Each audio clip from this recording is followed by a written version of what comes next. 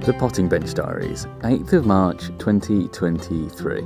This week was a bloody good one for our garden. We finally got a greenhouse, more on that next week maybe. The majority of our bare roots came, more on that below, and all of the dahlias arrived too. There truly is nothing quite like planting up some rather underwhelming and odd roots and tubers, not when you know the potential that they hold for an almighty glorious garden for summer. Famous last words, I'm sure. Starting with bare roots, I wanted to give you an idea as to why I'm mildly obsessed with them. The first reason is that they're rather cheaper than buying a potted plant slightly later down the line. Clearly, you have to do some more work here and you're getting a cheaper product because there isn't that added labour cost and growing time. But these unsuspecting root systems will soon catch up with the aforementioned potted friends in short time. Of course, you do ideally need somewhere to grow these on before planting out, but they'd be fine growing in a kitchen or similar if you don't have a cold frame or a greenhouse. When you buy these, which you can do until around April, they'll come as a shriveled collection of roots and a portion of stem, sometimes showing early signs of new growth. When you open them, it's best practice to soak them in lukewarm water for a few hours to rehydrate them before planting. If you're getting them now, then pot them up and let them grow on before planting out after the last frost, or you can buy them later and plant them out later, entirely up to you.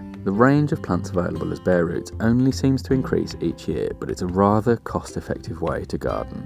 Along with the bare roots, all 19 of our dahlias came last week, with some from the Rose Press Garden, some from Hart's Nursery, and the bulk from Sarah Raven, and I've potted them all up over the weekend. There is a frost due this week, but they were tightly wrapped in the greenhouse. However, that frost just feels a touch too much, so I've brought them in and they're now on the side in the kitchen until that frost ends. Considering I hated growing them 2 years ago, to say that we have 19 this year seems a far cry from 2021. I've learnt to better manage the slugs and support them in the ways that they need, although they can still be quite fussy. But that fuss is worth it when you've got those brilliant blooms all through summer. The new greenhouse that I mentioned earlier is really quite full actually. That was mainly because of the dahlias, although they're now in the kitchen, but I've moved everything from the cold frame too into the greenhouse, including foxgloves, sweet peas, and a couple of cabaya that seem to be doing quite well.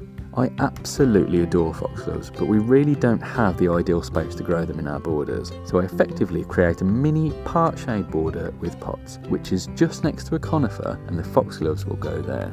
This year's varieties are white hybrid Dalmatian and peach hybrid Dalmatian, which should be amazing. And finally, another excellent guest on the podcast this week as I chat with senior content creator at Gardener's World magazine, Miranda Yanatka. Miranda's career started at Kew for a number of years before moving across to Gardener's World, but she wasn't always on a path to a life in horticulture. Listen now to hear all about that and Miranda's book, A Flower a Day. That's all for this week. I hope you managed to escape the full brunt of the potential frost and snow, and that you're able to get out in the garden. See you again next week.